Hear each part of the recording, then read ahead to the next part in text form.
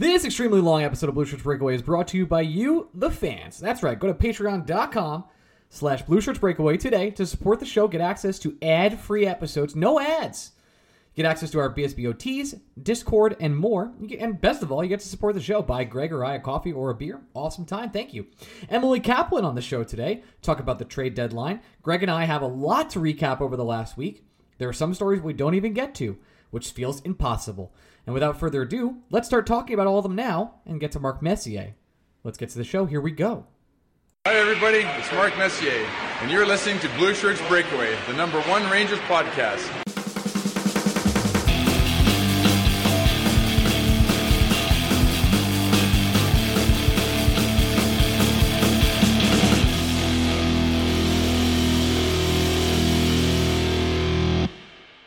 Hey, Blue Shirts Break fans. Welcome to Look at the Blue Shirts Breakaway. I am your host, Ryan Mead, and I'm here with my co-host, Greg Kaplan. Greg, anything happened this week? I saw a cocaine bear. You did? Yeah. Also, Tara's coming to a wedding with me. Tara? The people that haven't listened to this podcast before are very confused. Because this is a big episode, so probably a weird place to start. No. This was my plan to throw you off base. Completely. How was Cocaine Bear? Excellent. Oh, movie, it's outrageous. Movie cinema? It's okay. outrageous. It's a good go with the group. That's what I would say. I think I would have had a lot more fun if like 5 of our friends were there with me while we were seeing it. It does seem like a group outing. Like, it is, hey, can you believe that happened? Absolutely amazing group watch movie. I will say that. I was going to talk about my really, really bad fish dinner from J&R Steakhouse in Islip last week. I'm sorry, Not that I want to call them out or shit on them. No, yeah. hold on. This is on you. You it go was to a Friday. place. I don't care. Lent. Okay, like that means fucking anything to me. Not for me either, but you go to okay. If you want to do that, Ryan, I'm all for it. I'm all. Listen, for it. now I got to do this because listen, my mom, but that's fine. Like if you want to not eat meat, like real meat on Friday for Lent, that's fine. Just don't go to a place. Anything steakhouse. That's on you. My mom was like, hey, listen, this place was good. I got it during the pandemic. She's like, I'm really craving fish and chips. I was like, okay, that's weird that we're going there, but that's what she wants to do. So we went for fish and chips, and she decided to get something else. But I was like, I'll get the fish and chips so you can have that too. They pretty much gave me battered fried balls. Because it's a steakhouse. I am, listen, like if you went to Moisha's and ordered the chicken teriyaki, like that's on you, man. Right. Okay, fair. Rest in peace, Moishes, by the way. I know. I think they're still trying to open a new location in Montreal. Hope they do. For a tremendous restaurant. Okay, let's get to... Best steak I ever had in my life. No unbelievable. A lot has happened. What? And the way we've decided to do this podcast is to go chronologically from the last time we recorded. And that was, we recorded after the Jets game last Monday. Mm-hmm. So that game we covered. Great. Tuesday comes. And well, hold on. I do think we need to peel the layers back on Monday a little bit because there are important factors here. And people need to remember what exactly the mood was like on Monday and how we ended up here. So before the game started, we recorded with Puckpedia, our friend Hart, and we were like, break down Kane for us one more time, even though it's not going to fucking happen.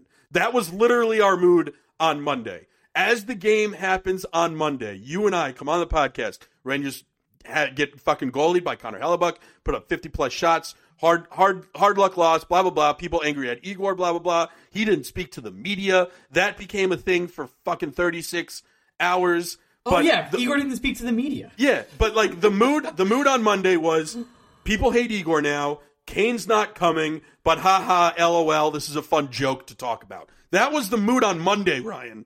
That was how the week started. Like, I think that's an important base to really firm out here.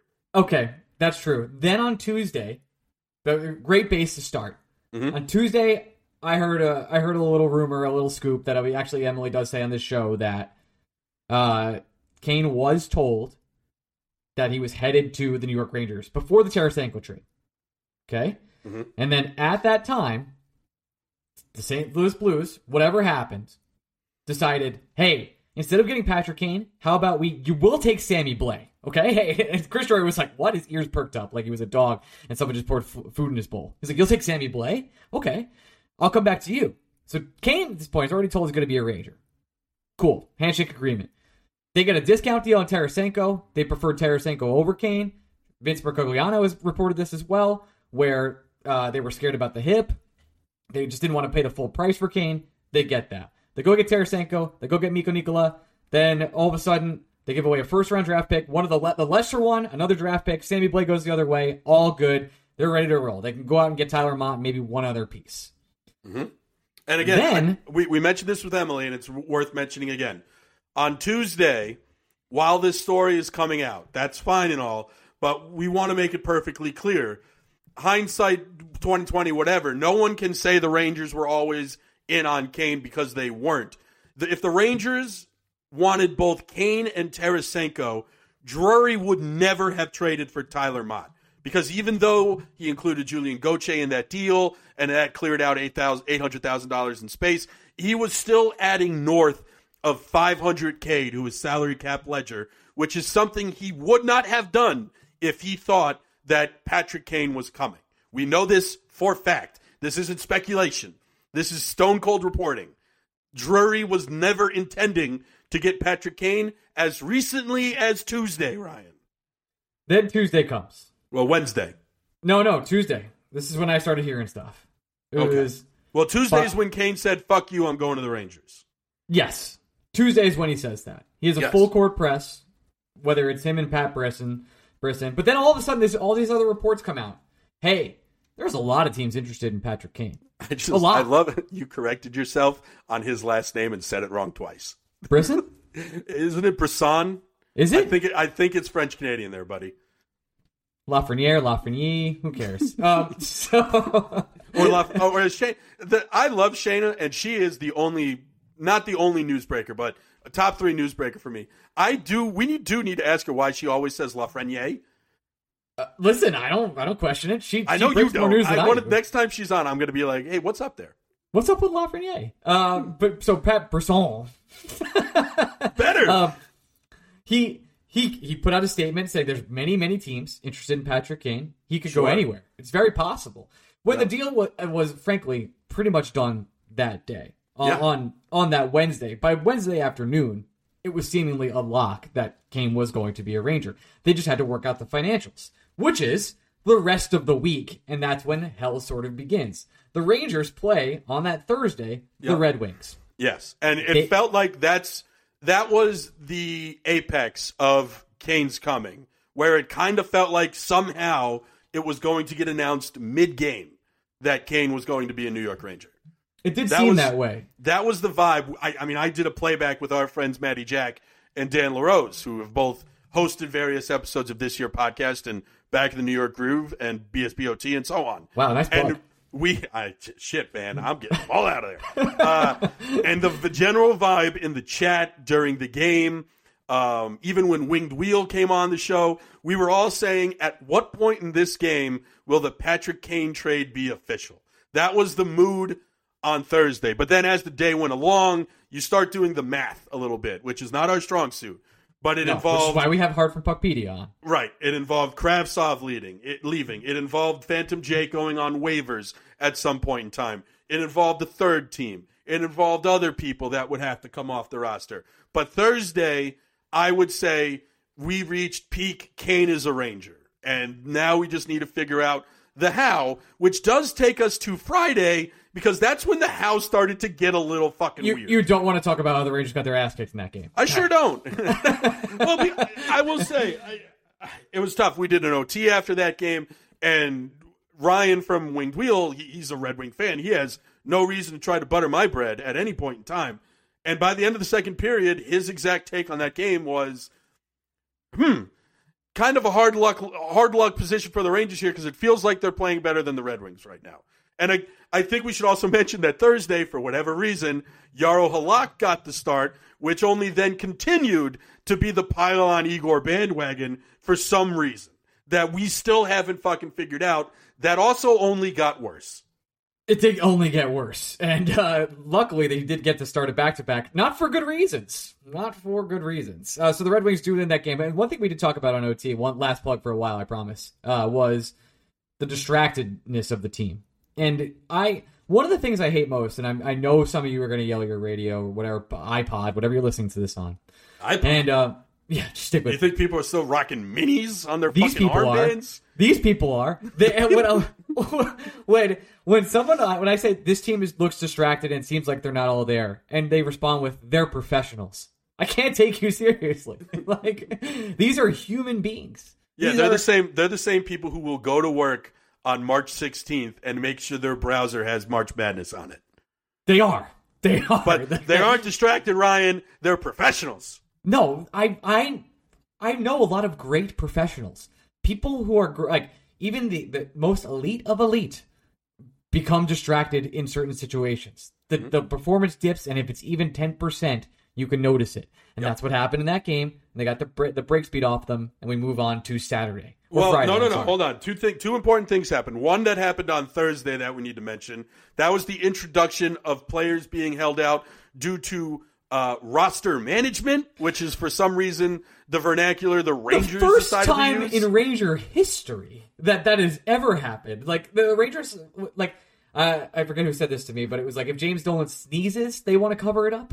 Yes. Like, and this time they were like, yeah, when it said Vitaly Kravtsov is scratched due to roster management, it was like, if you didn't even mention that, if he was going to get scratched no matter what. So the fact that he was just being held out of the lineup wouldn't have been news, except that the Rangers made it news. And then the other thing that happened Thursday, to harken back to some show we do behind a paywall on some website that most people subscribe to, I went on that show, and at the time I was like, boy, this really is starting to feel like that week leading up to the Mets trading for Yoenis Cespedes. And I was given examples, and I didn't realize how perfect that analogy was going to be by this time today. Like, it's just verbatim. But again, roster management reasons is why Vitaly Kravtsov and Phantom Jake were held out on Thursday night, which led us to believe, Ryan, that on Friday something was going to happen with those two players. And we were all like, 2 o'clock. Something's going to go down for the Rangers at 2 o'clock. And nothing happened. Nothing! But, like, I do think it's worth talking about how the Rangers could have bought themselves an extra day with the salary.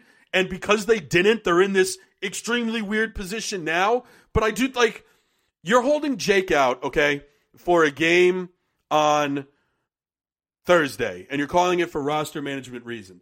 To me, the only reason you didn't put him on waivers on Friday, because now the Rangers had 2 days they could have done it. They could have done it Friday. They could have done it Saturday. But all of us figured you would have just done it on Friday because, one, the team was off, and two, it bought you even more time to make the Kane trade happen in terms of the money. The only reason in my mind that Drury didn't, that I can think of that makes any kind of sense, is the Blackhawks got a little high and mighty, and they're like, I don't know if you saw Pat Brisson and his tweets, and we can send him other places. And I wonder if you, the New York Rangers, might offer us a little more just to make this deal go down faster. And Drury probably said, how about you go fuck yourself? I'll keep my player, and you cannot trade Patrick Kane anywhere because I know he wants to be a New York Ranger. So it's almost Drury calling the Chicago bluff on Friday. Which takes us by to the way, Saturday. Chris Drury's one of the most stubborn GMs there is. He's up there, and to think like he wasn't going to do this unless he was quote unquote like literally forced. Like his hand must have been forced from Patrick Kane. Like, if I say no to this, I'm an idiot. That was the only way he could do this. If I say no to, but not just that. Like, take into consideration, Brisson is one of the most powerful agents in the National Hockey League. You're going to say no to his client? Probably not. I mean, this is a bad example because the Mets have said no very publicly to Scott Boras over the years. But imagine a non-Met team saying no to Scott Boras, and he's like, "Cool, I'm just not going to talk to you ever again." There's only a couple teams that do that, and it's teams that have other ways of building. The Tampa Bay Rays and the Braves. The Braves also do it. Yeah, well, they let all their Boras clients walk. They do every single time. And Max Fried, where's he going to be pitching in 2 years? Because it ain't going to be Atlanta. It's not going to be Atlanta. And with Brisson, it's the same way. Like, you need to maintain these relationships. And I think that's the fourth different time you've pronounced it something different. Brisson. But anyway, this now takes us... We're also going to mention that with Kravtsov's agent in just a minute as well. Yes. And now, the important thing that is worth considering again, that we all thought this roster move was going to happen on Friday, is because Saturday was a 1 o'clock game. So that game started before players got put on waivers. So us logicals out there, they're not a lot of us, but to some of us, we would say, oh, the Rangers aren't going to make roster moves in the middle of a hockey game that they are playing. Surely they'll do it on Friday, an off day, where this stuff can get settled and it won't distract the team from what happens on the ice. Shall we now discuss every fucking thing that happened Saturday on that ice? I can't. All right, so I did talk about this is perfect. We're going back to the dinner I had with my mother. So, okay. Worst dinner I've ever had. Sorry, J&R Steakhouse in Islip. And from there, I decided, okay, this week it's going to suck. And my mom was like, it's funny, it's going to suck. So we watched, my mother has become obsessed with the Nottingham Forest trees. Just obsessed. Like, follows like 7 Facebook groups, whatever. I tried to make her a Liverpool fan, didn't work out for me. Yeah, they cost me money this weekend, by the way. Well, we watched the game. She was like, well, the dinner was so bad last night. There's no way they're going to lose this. They lost 4-0, and they let in 3 goals in about 7 minutes. So for me, I looked at her and I said, you know what? This weekend is just going to continue to be probably terrible. Like, the Rangers are probably going to get shithoused, and a major Ranger will get injured. So let's talk about Saturday's game. Well, because these things seem to happen, like everything seemed to happen right at 2:00. The first being Ryan Lindgren hurts his shoulder. That's domino number 1. Yeah, can we talk about that hit? Because I feel like, we have a lot of time to kill here. So TJ Oshie scores the first goal, hits Ryan Lindgren, scores the second goal. I didn't think it was a particularly dirty hit. I saw Subban talking to Mark Messier, Mark Messier, man. Friend of the show. He thinks this podcast is great, but sometimes he's not the best on the desk. And Subban was like, Mark was like, I never put myself in those positions. Subban was talking about, those are hits I take all the time. It was kind of a freak situation. I'm going to give Oshie some credit here. Like, I don't think it was meant to be malicious in any terms. Was it a little bit questionable? Yeah, maybe. But for the most part, like, I didn't come away from that being like, man, TJ Oshie's a dirty player, like, at all. Yeah. I mean, TJ Oshie, for some reason, is an easy player to hate. And by for some reason, I mean TJ Oshie is an easy player to hate. As it happened, I didn't think it was dirty.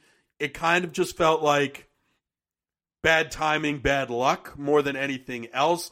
I understand why Gallant says what he says, calling it a dirty, bad hit. You have to do that to protect your player, especially when it's a team leader like Lindgren, and he's forced out of your lineup on a game night, by the way. Second time in a row you're playing 11 forwards, 7 defensemen, and you're not actually trying to play Ben Harper. Holy shit, I'm realizing now that we're going to somehow have to talk about the Sunday night game after this, and that's itself is going to take an hour and a half. We got time. Like Lindgren, it didn't feel dirty. Anytime PK Subban says something like Ryan Lindgren needed to put himself in a better situation, it just makes me want to slew foot the ever-loving shit out of PK fucking Subban. Like, I was talking about this. We did another playback on Saturday while you weren't there, but Matty Jack and I were talking, and I understand why Subban is valuable to ESPN, and I understand why he's a great person for them to have on their desk. 1, he's never going to be afraid to shy away from his own opinion.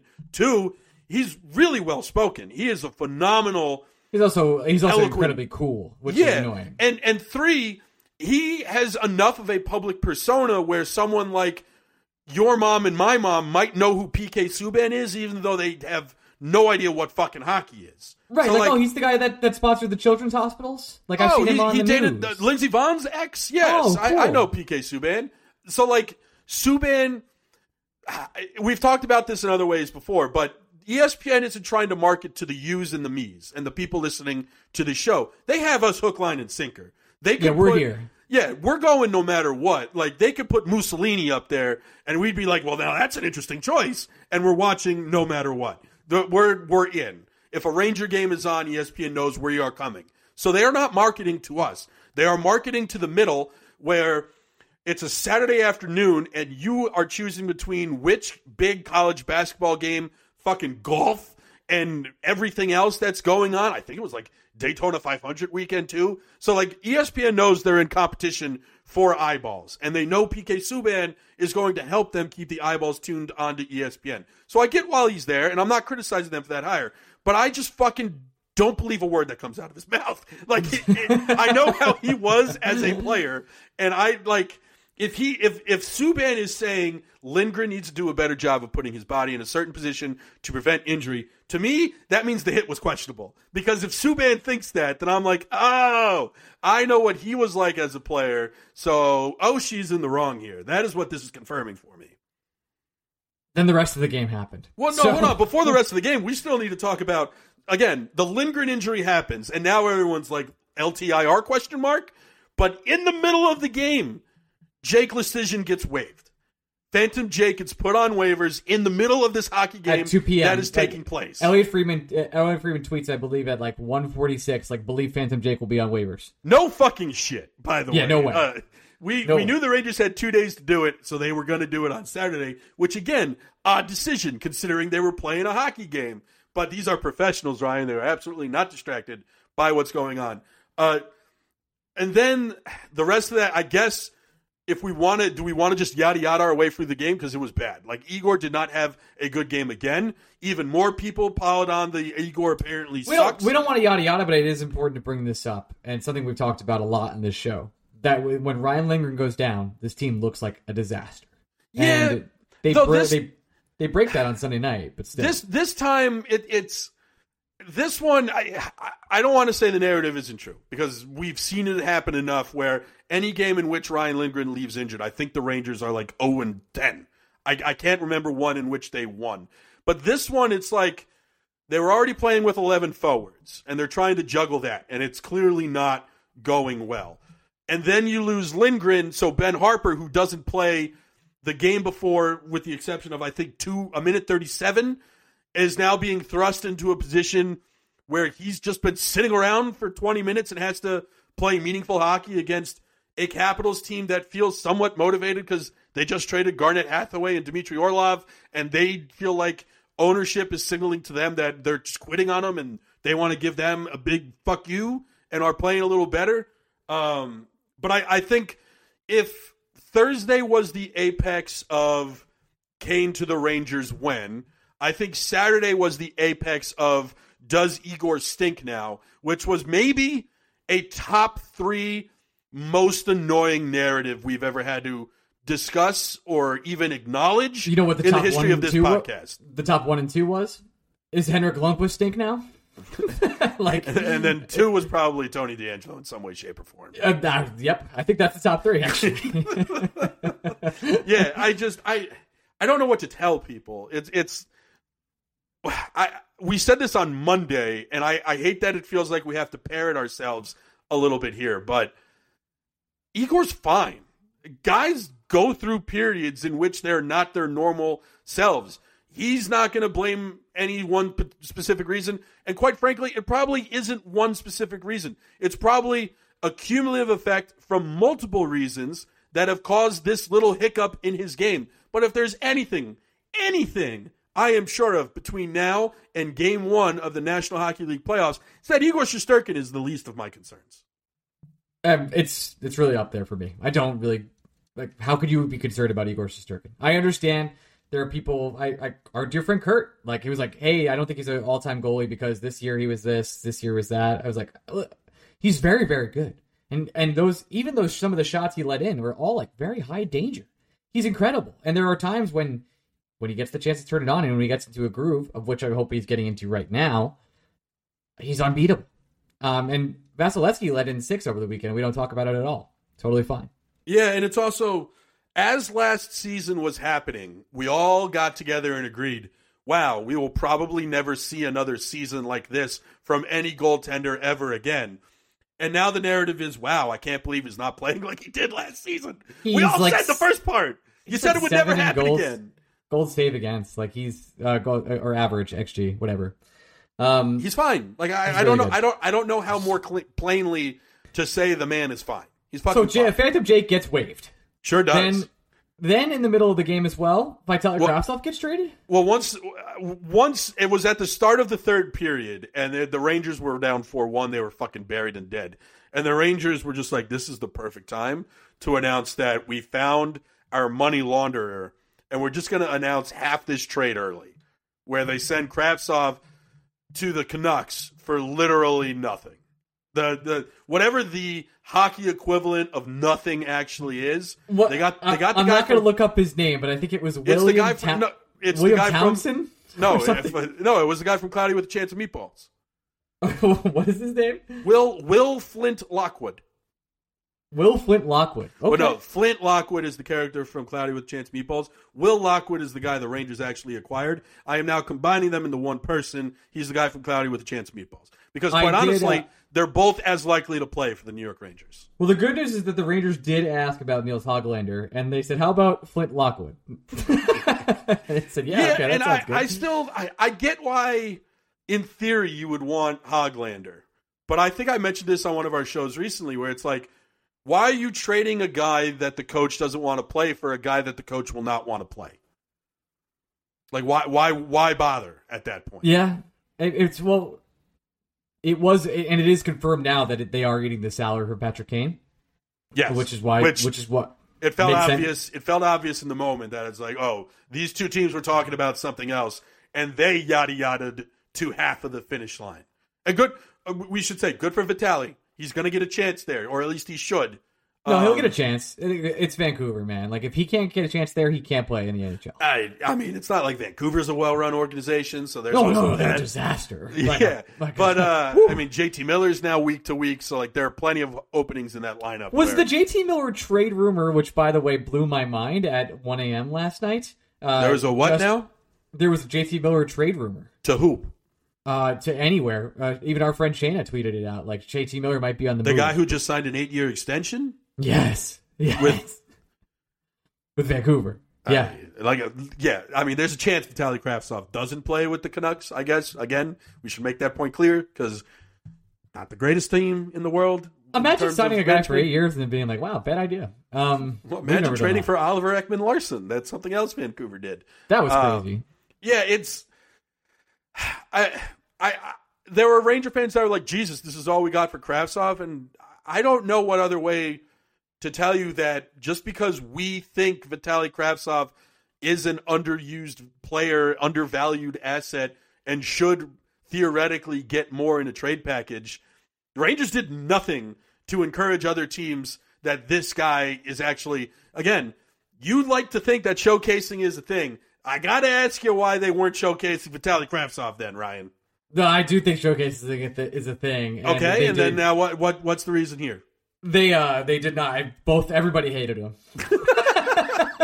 Yeah, everyone hates Vitaly Kravtsov. So the Rangers, like a TV show. The Rangers make it clear that they quit on this guy, and he is on a 1-year deal. It would literally be the third time he's gone back to Russia. So any team's like, you're telling me you want me to give you a third-round pick for a player you actively don't want to play and is at least potentially ready to call it a day and go home? Well, I'm not going to do that. Let me make a case for Ranger fans that say, well, first of all, you're correct. It is terrible asset management. Awful. Yeah. Just as bad as it comes. And to get more for Elias Anderson, that hurts. But they also traded Elias to his dad's organization. Right, and Elias is now ripping it up in the AHL. Who knows if he'll ever be an NHL player, but he is at least doing that. So he's showing some promise. So if Mr.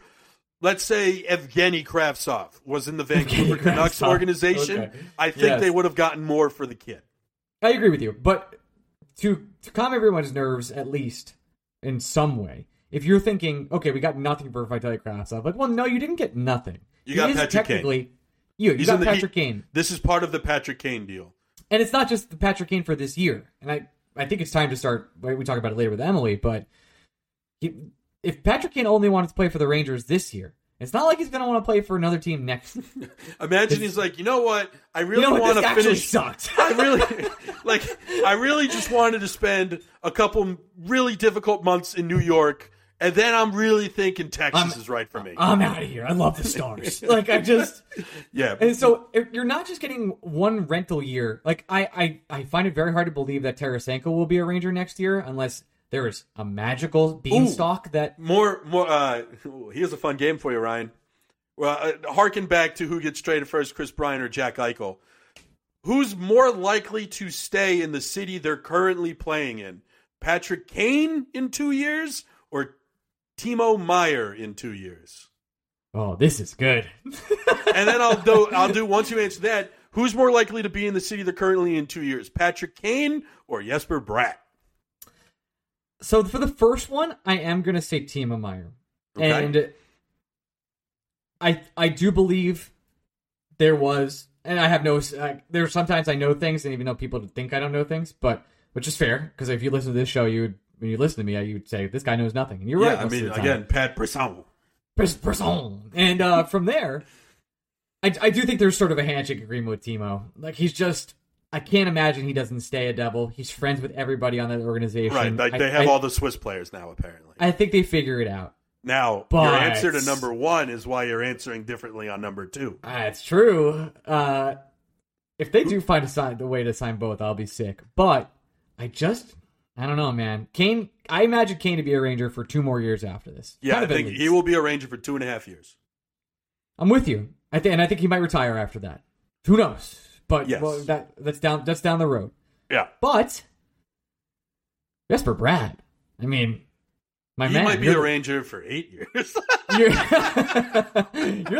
the 4th most important person on that Devils team. You really want to stay? Yeah, let's. I'm just gonna do the Steve Cohen principle here, where I'm just gonna start naming guys that I think, like Manny Machado signs an 11-year deal, so it's like cool. I've always wanted Ohtani anyway, so it doesn't hurt me. Like, I'm just gonna start doing that with the Rangers, where it's like the Devil fans are gonna be happy about Timo Meyer. It's like, yeah, it's cool, but Jesper Bratt's gonna look great on Broadway. Showtime. So that's, oh boy. Anyway, that's Saturday. That's just Saturday. And good for Vitaly Kravtsov, by the way. I'm happy to see him get a chance. I hope he makes the most of it. I saw some potential in him. I think he's a bottom 6 winger. I hope he becomes that. That's it. That's all I can really say. If he's going to be if he's going to top out as a bottom 6 winger in the NHL, why wouldn't he just go back to Russia and be a star? I guess the whole war thing is a problem. Probably the war thing. It's probably a part of it. Probably plays not into ideal. it. Not a lot of money currently being spent on hockey players in Russia, from my some other stuff going on. Yeah, it's tough. Other stuff going on. It's tough. Yeah, I'm with you. All right, that was Saturday. Then Sunday happens. Now, a conversation I had with our friend Dan, who's been referenced on this show multiple times, when I was driving back to Philadelphia, was, you better not have been driving if you're talking to Dan. I'm just saying. Listen, hands on the wheel, Ryan. It's Bluetooth, Greg. It's 2023. So, you don't want to talk to your wife? She was with her parents. I'm gonna let her have that. I'm not getting my personal stuff. So, talk about my restaurant type with my mom. Anyway, he was like, "Listen, what's the worst that could happen? Like, what's something that could make this Patrick Kane deal take even longer and it falls through?" I was like, "Dude, nothing can happen." Okay, so the game happens. They are openly saying we are not playing Brady Schneider. We are not playing Ryan Carpenter after Ryan Carpenter was called up from the AHL. Which didn't make a lot of... So I think at first, Leschyshyn goes through waivers, and then, unbeknownst to any of us, the Beats included, we all just didn't know this rule existed, where if you can afford it in the salary cap, you have to dress 18 skaters. A rule that is bonkers. Why is that a rule? Why? Why are you requiring it? You know what this is, Ryan? This is our fantasy baseball discussion all over again when I wanted to leave empty spots in my roster. It's true. We're not going to get into that. But hockey's like, no, fuck you. You have the money to do it. You have to play these guys. Sort of a salary floor. I kind of see it. Okay, I see it too, but I guess then the question is, you could have just kept Jake. Right? Yeah, so they were like, okay, we've watched Jake play hockey. We would rather have Ryan Carpenter. But he wasn't even going to play, Ryan. I know. That's the point. So now we get to Spitgate. Well, hold on. I'm still not at the point yet. So they announced Carpenter's up, and we're all like, all right, fine. The Rangers, by law, apparently have to play these players. And then as we're inching closer to puck drop, the Rangers are just like, yeah, we dressed these guys, but we're actually not going to play them. Which I then have to know, again, why did Carpenter come up, and why didn't we just put Lindgren on the bench to sit in Jersey, knowing he wasn't going to play anyway? Well, he was still in a sling until this morning, which is no, he wasn't. He wasn't in a sling in the Broadway Hat video last night. I know. That's what I was saying. So that was last night during the game. He's not in a sling. Correct. Okay, fine. He's not in a sling. So again, even if he's in a sling, Ryan, I'm not asking him to play. You can sit on the bench with a sling under your jersey, keeping your arm stabilized, and it could just look like you're fine. Why call a player up who's literally not going to play? I understand the sitting Schneider and being like, we're just going to have to make do with 5 defensemen tonight because we have to send this guy down after the game, and we can't do that if he's hurt. Which, by the way, something I mentioned on the podcast on Monday last week, right? Very nice. Point that out. So there. the guys don't play. They don't play. That's the plan. The plan was for the Rangers to play with 11 forwards and 5 defensemen. And Braden Snyder's face is like, what is going on? Like, why can't I get out there? Also, did you see today that he's going from making $9,000 a day to $856 a day for the next 2 days?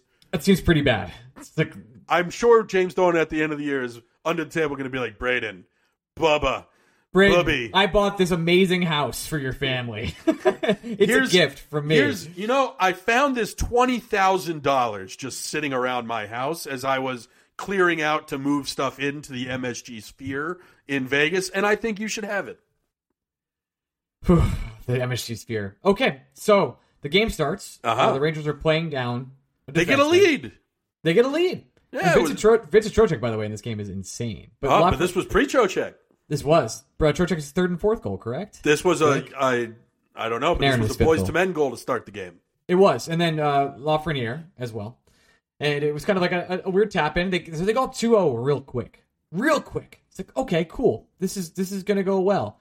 And then Keandre Miller and Joe and Sam are kind of like, what is going on?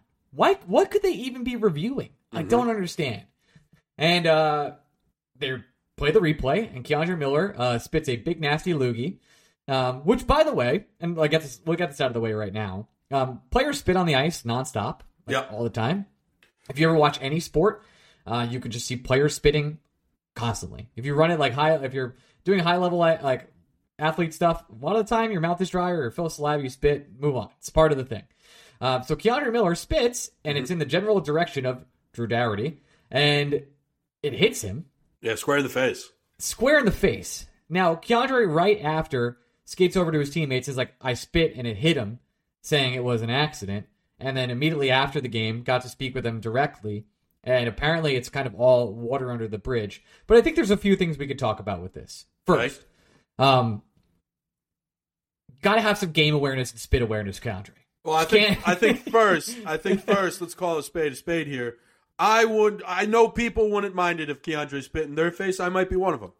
Yeah, and I know that was going to be one of the most popular jokes there was on Twitter, and it did not disappoint. Tweets like, Keandre can spit on me, and I get it. Like, hey, I'm with you, but I'm not against you. But at the same time, like, maybe we think about what's going on about spitting. Yeah, I don't think he did it on purpose. By the way, it would have been. I guess it would benefit that this didn't happen 3 years ago. Like, yes, imagine this happened in the bubble. I can't even imagine. That would have been a disaster. Didn't someone spit on someone in the bubble, and we were all like, "This is an outrageous offense that someone should go to jail for"? I don't know if they did, but I don't remember. I just feel like that's something that happened. Sure, it feels like a storyline that could have went down, but I'm not going to make it up. So Keandre apologizes. I don't think it was malicious in any single way. No, I understand why they threw him out of the game. Like, them be the rules, and he did spit on a guy's face. Well, also, especially from the standpoint of everything looks worse in slow motion.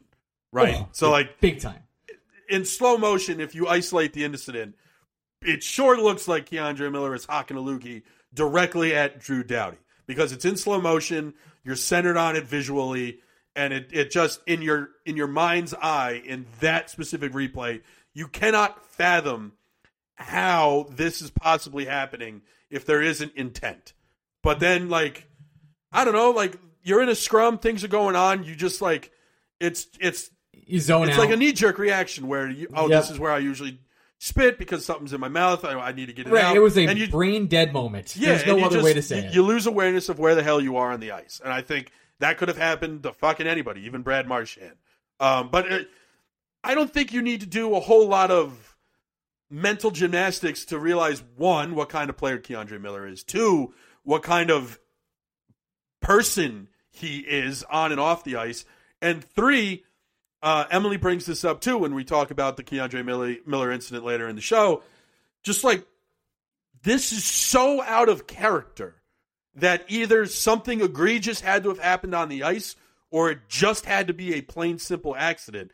And quite frankly, Ryan, I am thrilled that it's just a plain, simple accident, because Lord knows what this conversation would be like if it comes out that Drew Doughty deserved it. Oh, yeah, exactly. I would not want to be doing this podcast right now. I promise you we wouldn't have started on Monday. No. So Keandre just put out a statement today. I'll just read it real quick because I think it's important. Said, I wanted to take a moment to address what occurred in last night's game. I have all the respect in the world for Drew Doughty, and what happened was a complete accident. I never intended to do something like that on purpose. It goes against everything I am as a person and a player. I felt awful about it, and I am thankful to Drew. I am thankful Drew gave me the opportunity to apologize and explain to myself in person after the game. Yeah, and I mean, let's also talk about the machinations of the behind-the-scenes works here, too. It's important to put that statement out there if you're going into a hearing. You want to get ahead of it. Yeah, and I kind of do feel like they're going to give him 3 games, kind of no matter what here. I don't know. You have to remember, anytime a player gets a match penalty, they consider that a game itself. So the league is going in under the impression in their eyes that he's already been suspended 1 game. And I think it's possible, especially if they ask Drew Doughty for his perspective on what happened, and Drew gives Keandre essentially a clean bill of health. Then are they going to call Drew though? I don't. Why wouldn't they? Why wouldn't you call the player? Because you're acting like the NHL's competent. That's the problem here. You know what? That's fair. I have no rebut. I think they're probably going to call Tim Thomas and be like, Tim, what would you do? Yeah, Keandre was like, it was an accident. I apologize. I know I did something wrong. Cool, 3 games. Brian Burke comes in there and is like, yeah, it's not an accident. You wanted to murder him. Yeah, something like that. Yeah, I don't know. Well, rest of the game goes on. And again, we need to make mention. So now at this point, the Rangers, who have a healthy defenseman on the bench that they could play, elect to go 4D, and one of those 4 is Ben Harpur. And Ben Harpur plays 31 minutes? No, I think it was 20. I think Trouba got 29 and Harpur got like 28-30. That's still absolutely insane. It's literally half the hockey game, Ryan. I know. Ben Harpur. Ben Harpur played half the hockey game. Ben Harpur. The picture. Yeah, Harpur was at 25 minutes in the third. It's like, okay, what's going on? Ben Harpur. Ben Harpur. Ben fucking Harpur. And again, I need to emphasize this enough. The Rangers had a healthy defenseman on the bench that they're like, nope, can't play him. He needs to be healthy for after this game. I know I asked this question online, and I've seen some other people ask it too. Like, hey, if you told me at the beginning of the season that the Rangers would get Kane, Tarasenko, Mott back, and we kind of call it the Mott thing, but then also Nico Mikkola, how surprised would you be, or what would you think? My man, I think I'd be way more surprised if you told me Ben Harpur played 30 minutes for the Rangers in a very important game on a Sunday. It's yeah. Like, what? And then, again, Ben Harpur. We're stressing the D part of this, but we also need to stress that while the Rangers were down to 4 defensemen, it looked like Mika Zibanejad was going to have his leg amputated for a little bit. Let's get to that right now. As soon as he gets hit on his ankle, it just reminded me of Barclay Goodrow last year. I was like, it's broken. There's no way he's coming back. It's over. I'm sick. It wasn't, again, Kane is lingering over all of this, right? So Keandre this all Miller comes back to Patrick Kane forcing his way to the Rangers. Right. The Rangers, because they need to fit Patrick Kane into their lineup, dress 2 players they have no intention of playing. That's Patrick Kane, part 1. Part 2 is we're still debating if the Rangers benefit by putting Ryan Lindgren on long-term injury reserve to get Kane here faster. That's part 2. Part 3 now is Keandre Miller might get suspended, which will force the Rangers to make yet another roster move, which could then impact Patrick Kane in different ways, and he's not coming here on Wednesday. That's part 3. And then part 4 is Mika Zibanejad literally dies on the ice, and now it's just like, Jesus fucking Christ, how the fuck can we get Patrick Kane when we now need to replace a defenseman and a fucking center? What do we do? And it's just like, I'm literally sitting there like, Ryan, I'm literally having fucking Vietnam flashbacks the intermission of 2015. Was miserable, dude. I walked around my house, or apartment, whatever you want to call it, and I just started doing chores. I didn't say anything. Yeah, I need to emphasize again, that intermission led me to text Tara to ask if she wanted to go to a wedding. That happened because of all of this. I was like, I am stressing and freaking out. How can I make this more difficult for me in the future? Oh, I know. Oh man, it all comes full circle to the Open. But Very like good. Ryan, Nice at that podcasting. moment, before Mika Zibanejad comes back out on the ice, like I'm going through the 2015 Mets checklist for that week. I'm like, all right, okay, we have the failed trade. I got that. Got it. Then we have Michael Conforto coming up for some reason. Got that. Yep. Kelly Johnson and Juan Uribe are here. I don't understand why. Ooh, well, look at that. That's a Tyler Clippard. I wasn't even aware he was going to do anything here. Blah, blah, blah. Oh, the Mets are going to lose a game in which they're trying to trade a player actively. Got it. Nope. Yep. That one already hit. And then the Mika Zibanejad one. The Mika Zibanejad one was the Mets game gets into a rain delay in which they've already blown the lead, and people are now trying to figure out if the game gets canceled and they can't retake the field, if the game reverts back to the score before the ninth inning, which would then give the Mets a win. That was the moment I was like, this is the Mika Zibanejad injury. You are a master at this. I am trying to do the math here. If this game reverts back to a second period and we now put two players on long-term IR, can the Rangers get Patrick Kane and somebody else? I don't know, Gavrikov at this point. Like, I'm literally doing the math in my head. And I'm like, this is fucking miserable. I don't want to be here. And then you know what? Mika Zibanejad coming back to the game and scoring a power play goal is Wilmer Flores still being on the Mets, hitting a walk-off home run and crying as he runs the bases. That is what Mika Zibanejad was coming back. And I was like, got it, great. We're done. We survived the week. We're here. We did it. It's over. We're great. So then, at the end of the game, Chris Kreider says to the personal trainer, "Isn't he so dramatic?" in a very funny way. The Rangers break a 4-game losing streak and are now back on top. Not on top, but they're third in the Metro. Yep. 6th in the East. Yep. And I get we should make mention, Braden Schneider was sent down after the game because that was the money-saving move the Rangers could do in order to fit Kane on the roster for Wednesday's game, as long as they also send down Carpenter. Question mark? Yes. Which again begs the question, why was Carpenter here in the first place? Like, you don't have to actually demote a guy when you put him on waivers. You could keep him on the roster, and if the plan was not to play Phantom Jake, I'm just going to trust them. I get it, but like, is there a better player to have on your bench that you're not actually a player than the physical Phantom himself? Like, he doesn't play when he plays. He's perfect for that guy on the bench we have no intention of playing. Were they worried if it was Leschyshyn, the league wouldn't see him, and then they'd be like, well, this is nefarious, you don't actually have 18 skaters? Oh, God. So Patrick Kane is a Ranger. The lines are as follows, likely.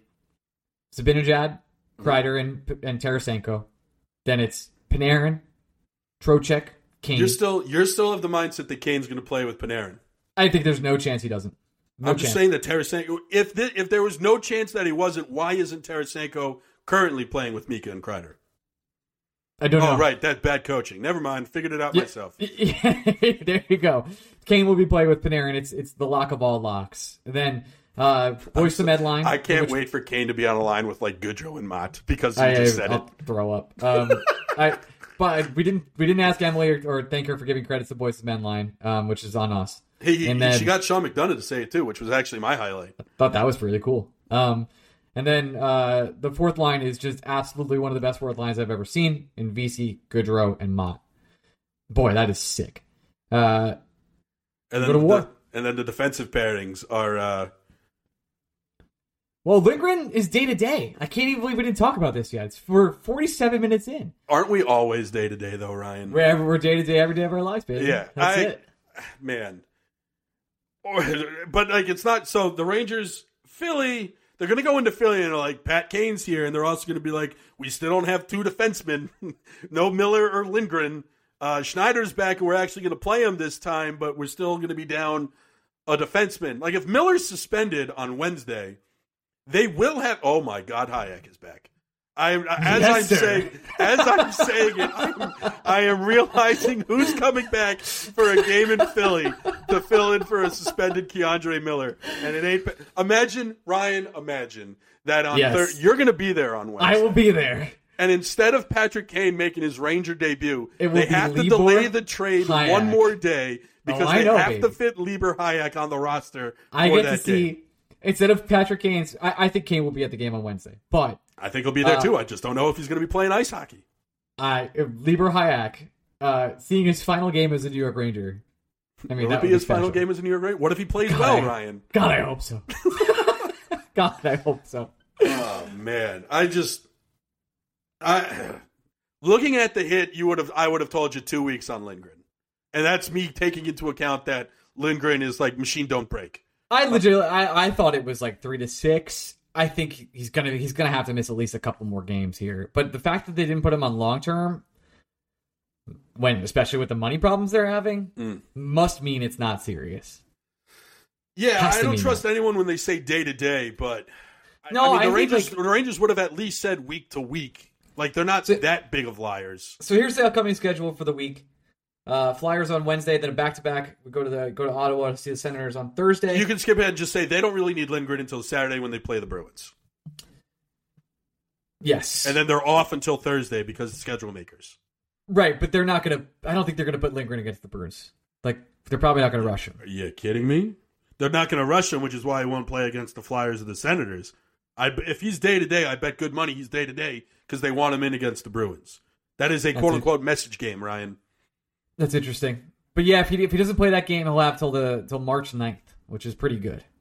He'll be able to heal up in Ryan Lindgren ways. And then, listen, he'll be fully healed for 3 games in 4 days. 3 games against the Pittsburgh Penguins. Did you see they're calling it rivalry week? Like, that's not a thing. Well, I mean, it is a week's worth of games. I'll give them that. It's just fucking Penguins, stupid. Capitals, Penguins. Which, by the way, like, if the Rangers take care of business there and win like even 2 out of 3, the Penguins are dead. I don't know. They're zombies. The Penguins are going to make. Oh, never mind. I'm looking at it right now. Never mind. They're not dead. The Penguins have 67 points. Mm-hmm. They have 4 games in hand against the Islanders. Yeah, because the Islanders currently have 69 points. Nice. Yeah, nice. I don't know. I'm fucking tired of this conference. I fucking hate it. Miserable. Everything's bad. Miserable. I just want the West. Can one Western team just add an actual player? We've done 5-star questions. We've done a lot. Do you want to do a quick break, do 5 stars, then do Emily? You tell me, Bubs. Do we want to do 5 stars after Emily? Yes. All right, we'll do that. All right, let's get to Emily. Finally, at 50 minutes in, we're going to take a break. Transition. Ayo, it's time to talk about TickPick, my favorite ticketing app out there. TickPick, #no fees. That's because there's no fees.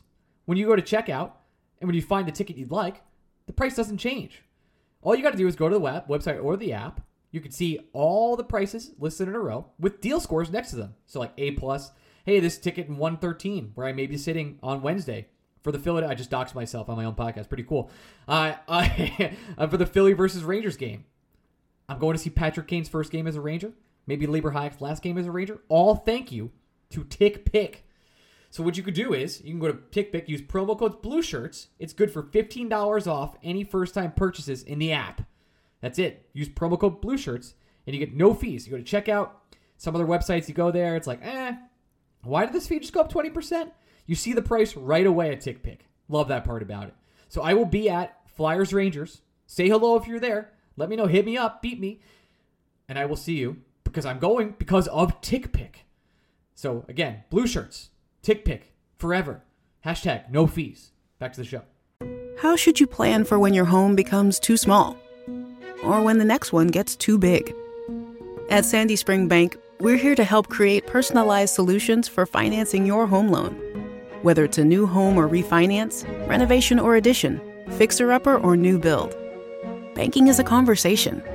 Let's talk about your mortgage. Visit sandyspringbank.com/mortgage. Mortgage, home equity, and other credit products offered by Sandy Spring Bank, Equal Housing Lender. Hey, we're back with the guest of the day. We have Emily Kaplan of ESPN Hockey Reporter. Emily, thanks for joining. Of course, you guys are my favorite Rangers podcast, so wow. I could not say no. Over the past couple weeks, there's been a lot of chitter-chatter about a player named Patrick Kane, who's yet to become a Ranger, all but a formality at this point. What is your thoughts on the algebra and the hoops we've had to jump through to figure this out? As for the algebra, I would say this. I got into this profession because I was really bad at math. Reading and writing were like the only things I was good at in school. So I have deferred to others to explain how this fits in salary cap implications. That's why we have resources like Cap Friendly and why you pick up the phone and ask people who actually know these things. As for just like the hoops and, hoopla that surrounds it, I honestly think it's been awesome for the sport because it's such a great example of a player taking agency and creating a little bit of drama and creating some stakes in the game in the way that we see these storylines in the NBA. And I think a lot of times in hockey, players are adverse to, big moves or to risk. And so I think this type of player movement involving such big franchises and big name players and the stakes involved, I think it's great for our sport. At the same time, be honest with me. Don't you want it just to be over? Like it's been 5 days. Come on, what are we doing?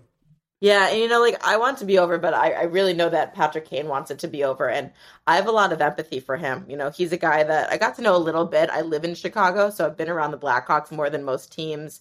And he always imagined that he was going to retire as a Blackhawks player, and it's only been over the last few months, and really only the last few weeks, where he's had to recalibrate his brain and saying, like, everything I wanted and hoped and dreamed and planned for, like, just isn't available to me anymore, and what is my life going to look like? And it's really hard when, he's kind of going through this process and everyone's talking about him and there's all this pressure for him to make his decision and rumors swirling and all of that. So as much as we want it to be over, I just hope for peace in the next chapter for Patrick.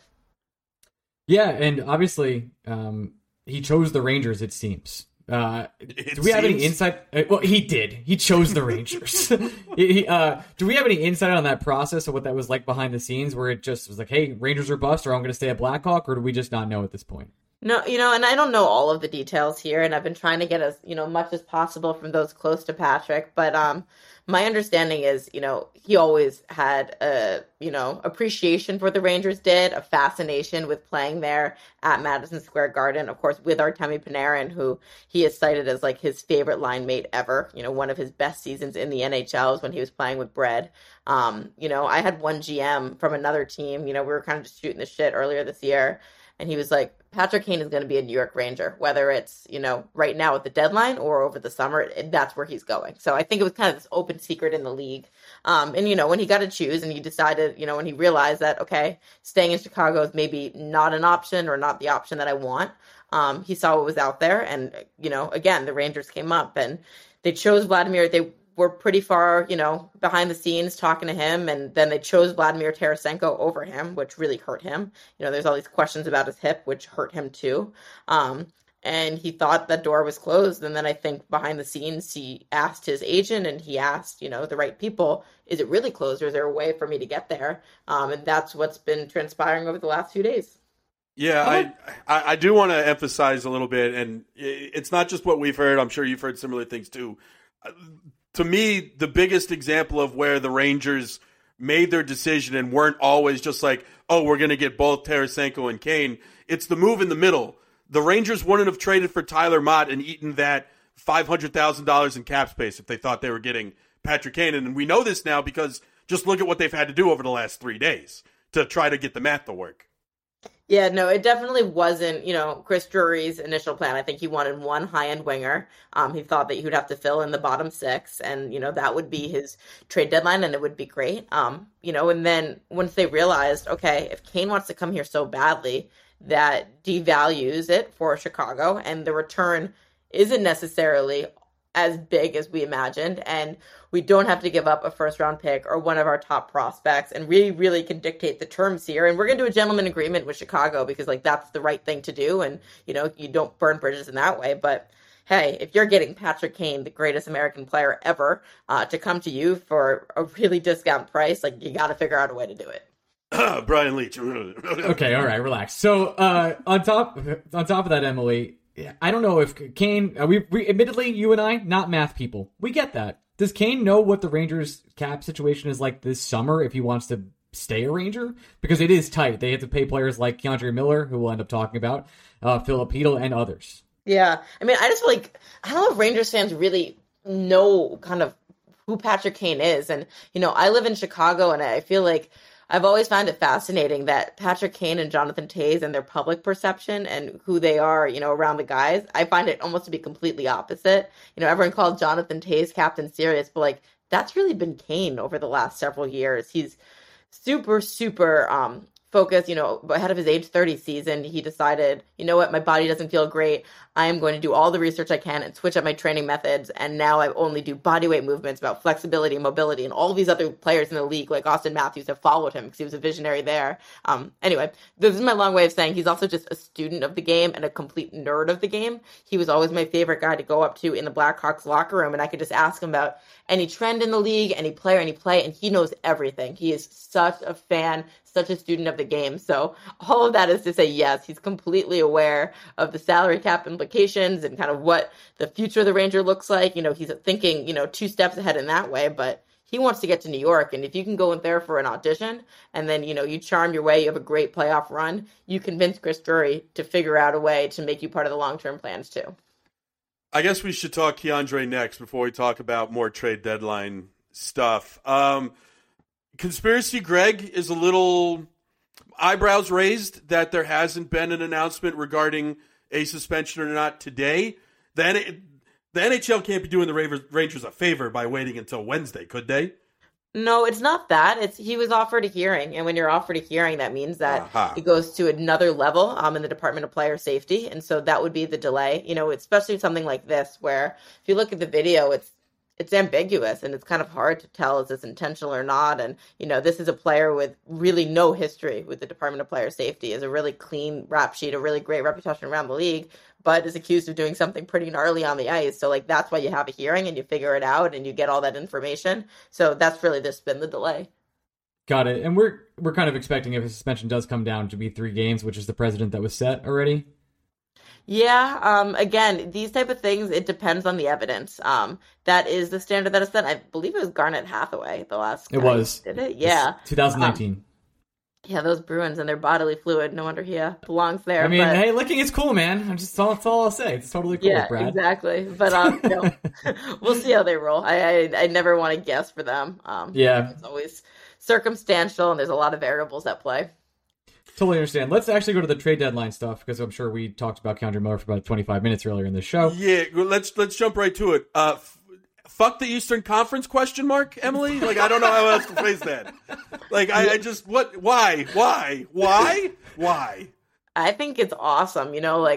I've been at these board of governor meetings and the GM meetings of the last year, and everything's just been doom and gloom. And it's like, oh my God, everyone's hamstrung by the cap. No one can do anything. Everyone's stuck. And then all of a sudden to see this much movement and this many teams go for it in a year where, again, everyone's complaining, oh, there's so much parity. You never know what's going to happen. The regular season's been devalued. This is awesome. And this is why we love the sport. So I know, if you're a fan of a specific team, you're like, I want to be the only one winning the arms race. And if you're a fan of the New York Rangers, you're usually the one that does win the arms race. You're the one buying, getting the number 1 free agent every July 1st. But I just think it's cool that so many teams are going for it because it creates drama and stakes and storylines. And that's what I'm in it for. That's great though, but does the West know they can do it too? That's my question. Why is everybody leaving the West to come East to make my personally Greg's life miserable? Because East Coast bias is completely a thing. That's the only legitimate answer here. Wow. Because to me, I look at this, the trade deadline that's been happening so far, just from all the Eastern teams. Toronto is loaded. They're loaded up. If they don't make it out of the first round this year, I can't imagine people are staying. I think everybody's got to get fired. I just don't know what else happens. The Bruins are loaded top to bottom. And then I just sit there and go, man, the Avalanche, they don't really have to do much. All they have to do is just get to the final, and whoever they meet will be in a sling and bandages, like they're Ryan Lindgren. Yeah, completely. And it's interesting with them, too. It's because, they have a year where they're not completely convinced. They're like, we've had so many injuries. Maybe it's just bad luck. Are we able to give up these draft picks? And then all of a sudden you look around and like you said, everyone's going to the East. It's this huge arms race. And it's like, yo, get in the mix, guys. You actually survived to this point and you can make a move. So it'll be interesting to see how it all unfolds. I think, even though a lot of action has been done, there's still some moves to be made. The Kings have been very active on the phones. They're trying to add, they could make a splash. The Oilers are 100% going to add a defenseman, or else it's malpractice by Ken Holland. And I do think that the Avs will do something. I'm just not sure what. I'll ask you, I want to know who surprises you, Emily, in terms of hasn't made a move yet, but I'm going to frame this question by saying, is it a little bit odd the Dallas Stars, who maybe shockingly are sitting atop the Western Conference standings, haven't taken any swings. I get that on one hand you could say we're happy to be here. Maybe we weren't planning on being on this at this point in the season. On the other, they've already traded a first-round pick to the Rangers, who have already repurposed that pick for Vladimir Tarasenko.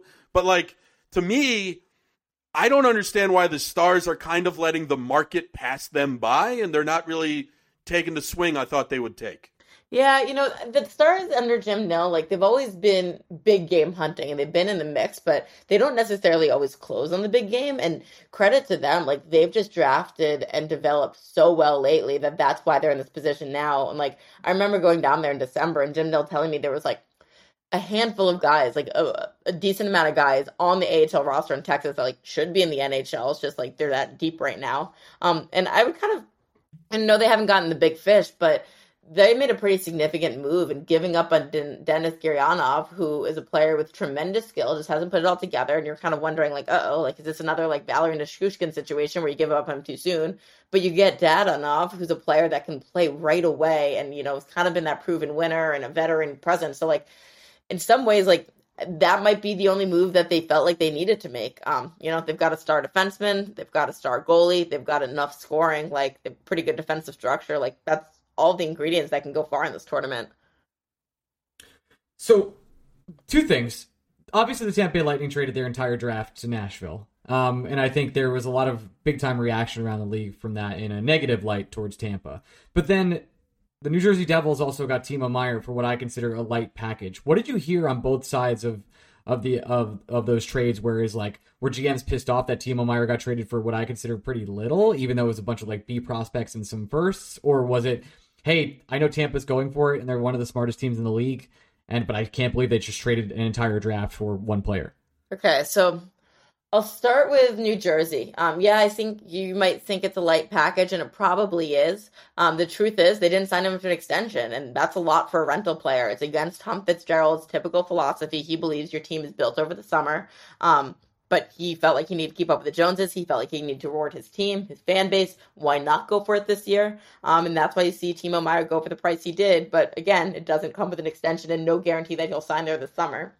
Is that part of, like, not to cut you off, but, like, is that part of, like, the Kane situation with Timo? Like, Timo's very friendly with a lot of the Devils players. Like, is he just telling the Sharks, like, hey, I'm not signing the extension, wink, wink, and then by the summer he's like, oh, sign for 8 years, awesome. Yeah, like, maybe. It just feels like that. There's a real issue there with what the contract's going to be, because you pay Jack Hughes $8 million, and it's like, okay, that's a fantastic contract. It's not going to age super well because superstars are going to be paid more, and they don't want to pay anyone more than Jack. Like, there's those dynamics they have to figure out. Timo's probably asking between 8 and 9. I mean, I know he is, and that's what he's expecting. So it's like so is Brad too, right? Yeah. That was a big issue with Brad over the summer, and they're kind of figuring out how do they play that this summer, and they're going to try to convince his agency, like, take a little less to be part of this new winning culture. So I don't know if it's necessarily, like, as much of a slam dunk, even though they definitely have the inside track to sign him now. And if they get both for 8 each, I'll throw up, like, live on podcast. Like, I'll just do 6 so forever. Sorry about that. No, they built slow in the right way, and it's cool to see them come up around the same time as the Rangers. Like, if that's the first round series that I'm covering, and it looks like it will be, like, I'll be a happy girl. Don't have to leave hotel rooms. I think that's gonna be the best part of it. You can just stay at one place for 2 weeks. Anyway, back to the Lightning.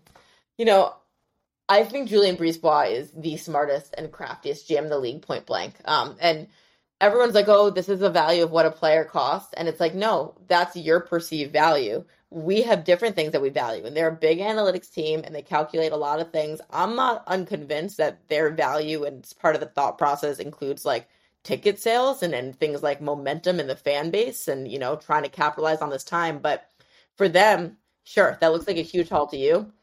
We feel like Tanner Jeannot is the missing piece. We feel like we can lock him into a ridiculously cheap contract like Nick Paul for a long period of time, and he's going to thrive in our system. And we don't care about the ifs and the whats of what those picks are going to be. Like, we're trying to win right now, and this is the guy we need, and that the price is the price because that's our price.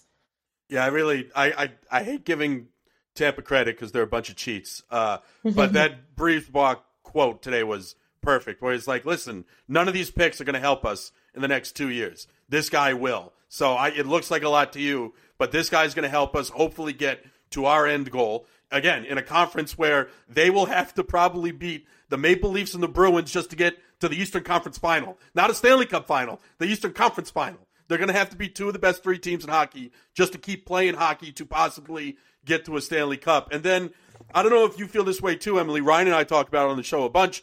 The Lightning and Steve Yzerman are still the 2 teams, or the 2 managements, where I followed the Tampa Bay Rays rule, where if a guy calls me and says, hey, I'm interested in your player, my gut reaction is hang up the phone and figure out why they want this player from me. I love that take, because I completely agree. Like, I think, you see it with like Jacob Vrana goes on waivers and everyone's so shocked by it. And it's like, well, what does Stevie Y know that we all don't know, And so, yeah, I completely agree with that. With Tampa, maybe it's not as much as like the secrecy of Stevie Y, because Julian has been, a bit more forthcoming about his strategy and where he sees his team. But he can fleece you in a trade. And but again, those first round picks and all that they gave are so much more important to Nashville right now, just as they were to Chicago when they gave up Brandon Hagel. Like, it just is what it is. It's market dynamics. Were you surprised at all, speaking of Nashville, that Trotz was kind of the successor during the week, where I didn't feel like it was a Friday night news dump, but it was like a story that would cover the NHL for an entire week any other week? I know. It's something that had been kind of percolating for a while behind the scenes. There were some rumors about it. Trotz had moved back to the Nashville area in large part to be with his family. And so that he had some comfort level, living there. And I think he was starting to think about what he wanted for next steps lifestyle-wise as well as on the ice. But on the ice, he wanted to have management say, and the people who have called him this year about coaching jobs weren't willing to give him, full autonomy as a GM. And this is just kind of that perfect handoff. So David Poile, by the way, like, that man is an OG. He's if you get a chance to talk to him, you feel like you're talking to like one of the legends of the game, but he's been around a while. They just needed some fresh blood, and it's cool to see. Emily, obviously you have been busy the last 7 days with the NHL, but I know ESPN is going to try to do a big deadline day spectacular like our friends up north do as well. Are you getting nervous that there are going to be no bodies left to talk about for those hours? No, we find the time to fill the air, and we're not crazy like those TSN. I'm actually contributing to TSN's coverage, and my first hit, I think, is at like 8 a.m. I'm like, what are you guys doing? Like, way too many hours of programming. So I think ours is a leaner outfit to begin with. And honestly, I think it's just going to be fun to chop it up with the guys on the desk. It's going to be Week C, Buccigross, and Ray Ferraro, and me. And I just think it'll be like an interesting show with a bunch of different opinions. And I still think it'll be worthwhile to watch. Good crew.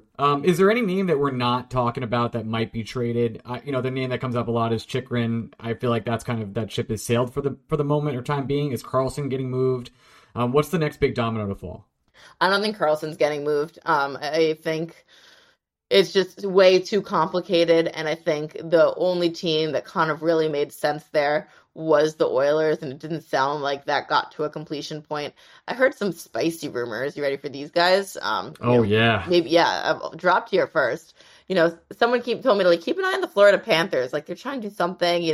They're theoretically the only one that could take on that huge salary if they unload another huge salary. There's some brokering of draft picks there, but I don't think that's going to happen either. So I think Karlsson stays put. I think now there's going to be a lot of eyes on Gavrikov. That's a really interesting situation out of Columbus. I think we're going to look at the Philly guys. JVR is for sure going somewhere. I'm starting to hear a little bit about Kevin Hayes. I think if there's one guy that could break the bank for them, it actually might be Nick Seeler. He's starting to get some interest, but Chuck Fletcher might want to hang on to him himself and not break the bank like Tanner Jeannot or anything close, but Sam Lafferty, that guy's worth a second. Okay. So there's still some intrigue out there. Oh shit! I had a question and now it's leaving my mind. Hold on, I'm gonna Welcome get there. to my world, Greg. It's a family thing, Emily. I got to tell you, us Kaplans, it's there 1 second. If it doesn't come out of the mouth immediately, it's gone. What the fuck was I going to say? Ryan, say something else while I think about this. Sure, Emily. I really appreciate you taking the time. We've almost hit your 20-minute mark. Okay, let's go 25. Before we got on for the listeners, it's let's just do 20. I've got a lot to do tonight, but come on, we got 5 more minutes in us. I got this. It might take me that much amount of time to think of what the hell was I going to say? This is miserable. It was hot related, clearly. Here. Great podcasting, Greg. Thank you. I'm so good at this. All right. Anyway, back to, is it a crime? And I just saw our dear friend Larry Brooks tweet about this, where the Eastern Conference Finals, we kind of talked about Eastern Conference Finals, Eastern Conference playoffs, where almost either the Devils or Rangers are going to be out. either the Bruins or the Lightning are going to be out. Like, it's going to be miserable for a fan base that comes on here and just says, this was our year. I just don't know how. I don't know how to process this as a fan and what to do. Like, because if the Rangers lose to the Devils in the first round, first of all, we don't even think the Devils-Rangers is a rivalry until now. Like, it's something we don't prioritize. Like, I don't know.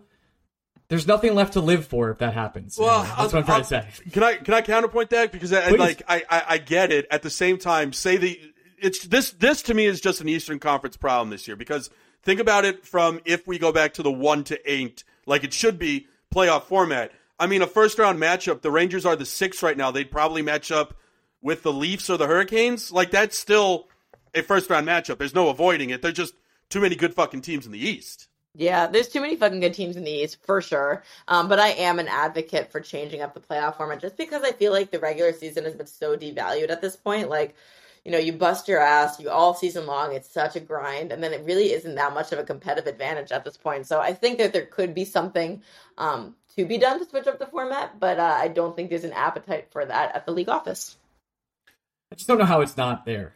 It's very, very, very confusing for me. Is there any upcoming changes that we should be aware of? Like, I know we don't know, for example, what the cap is going to be. It's probably 1 million, could be 4. Hey, if Leafs Rangers are Eastern Conference Finals, it could be 6. I don't know, I'm making that up. But is there any other upcoming changes that that fans should be aware of in the offseason?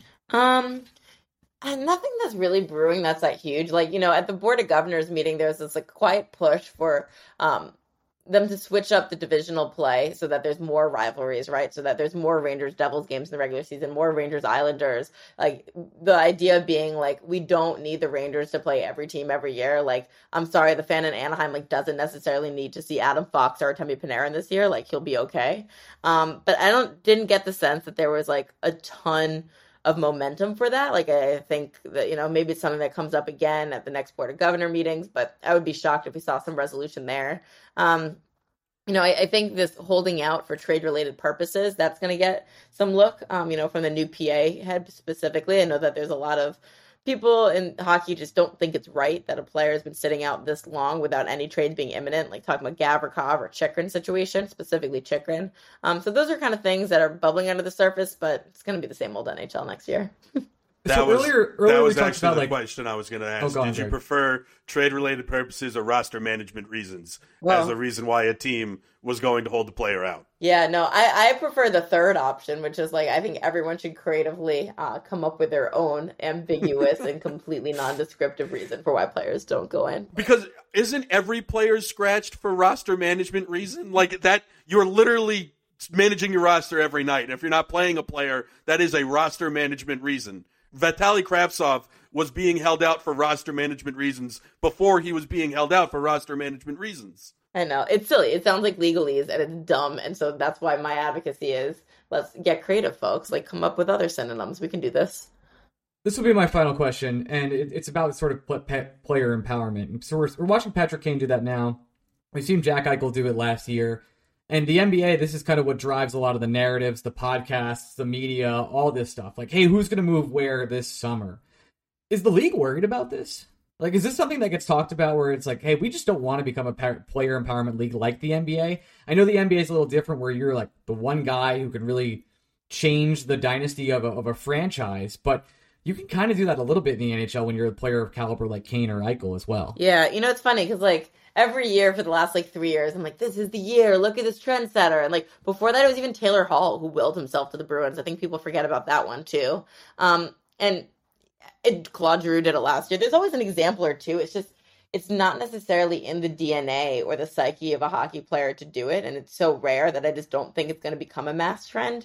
And even if it did, I don't necessarily know if the league has a problem with it. Yes, Gary Bettman is completely obsessed with parity, Parity. I always have to clarify that type of parity, not the other one.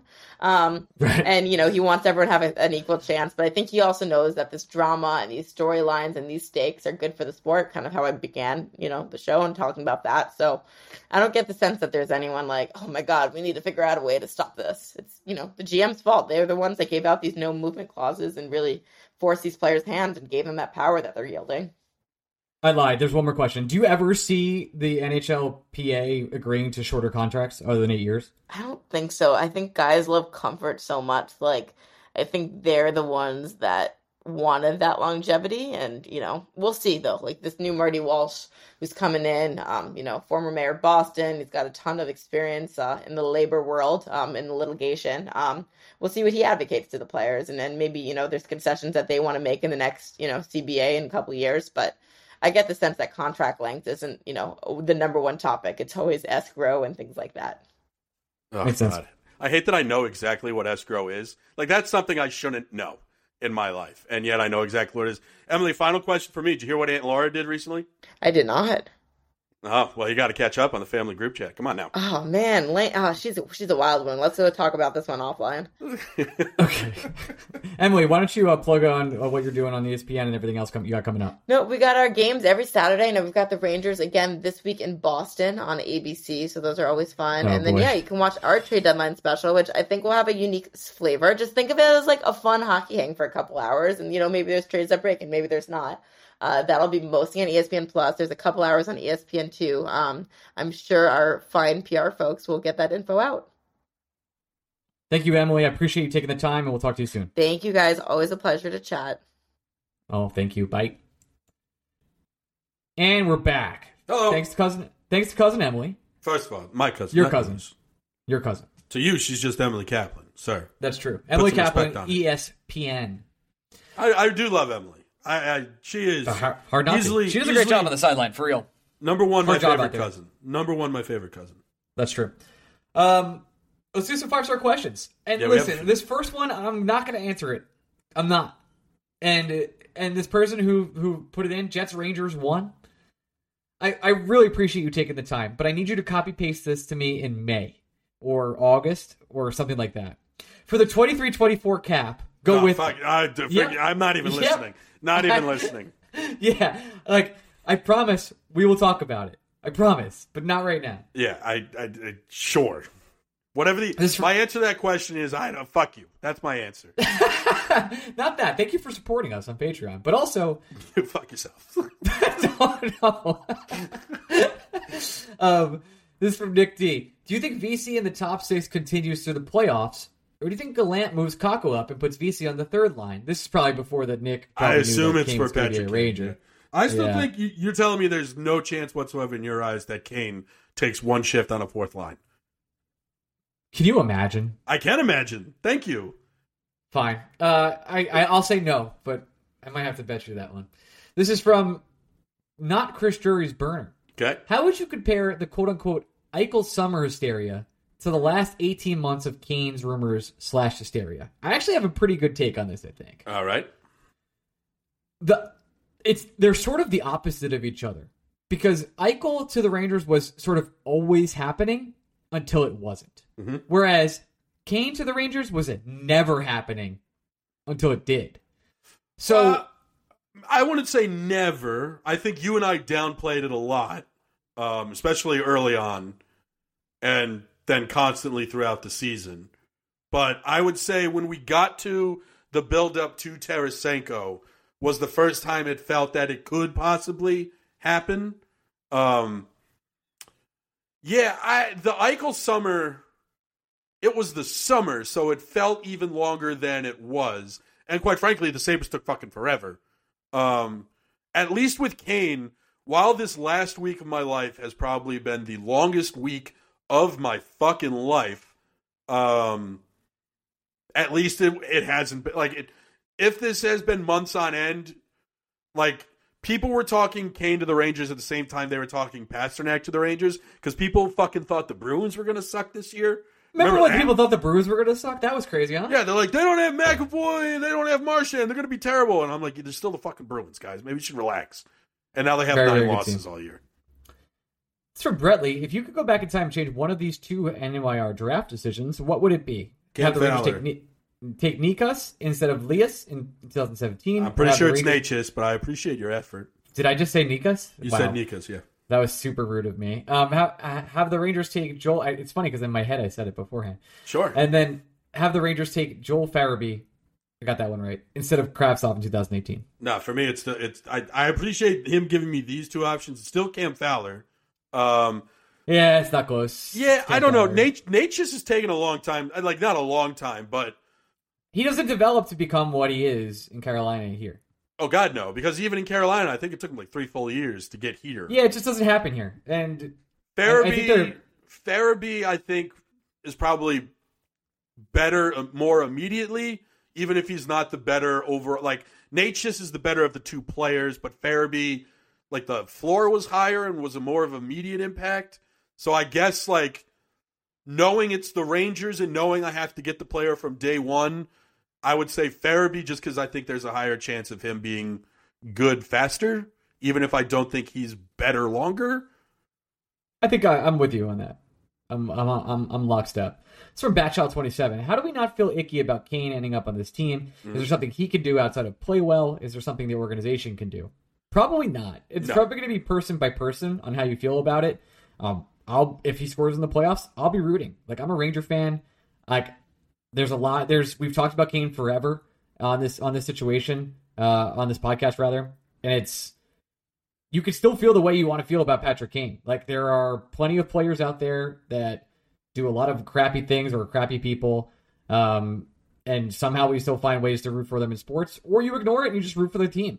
Like, or you could stop rooting. It's all up to you and it's all up to the individual. And, like, I wouldn't judge you no matter what happens here. Yeah, listen, no one can tell you how to be a fan. And you don't need Ryan and I to tell you how to be a fan, because there's no correct way to be. There are incorrect ways. And even if we do tell you how to be a fan, which we do sometimes, and we're right one of those times when we do tell you. No, we tell you when you're being dumb. We don't tell you, like, how you should be instead. Like, if you think the Rangers should have traded Igor because he had a bad week, you're a fucking idiot.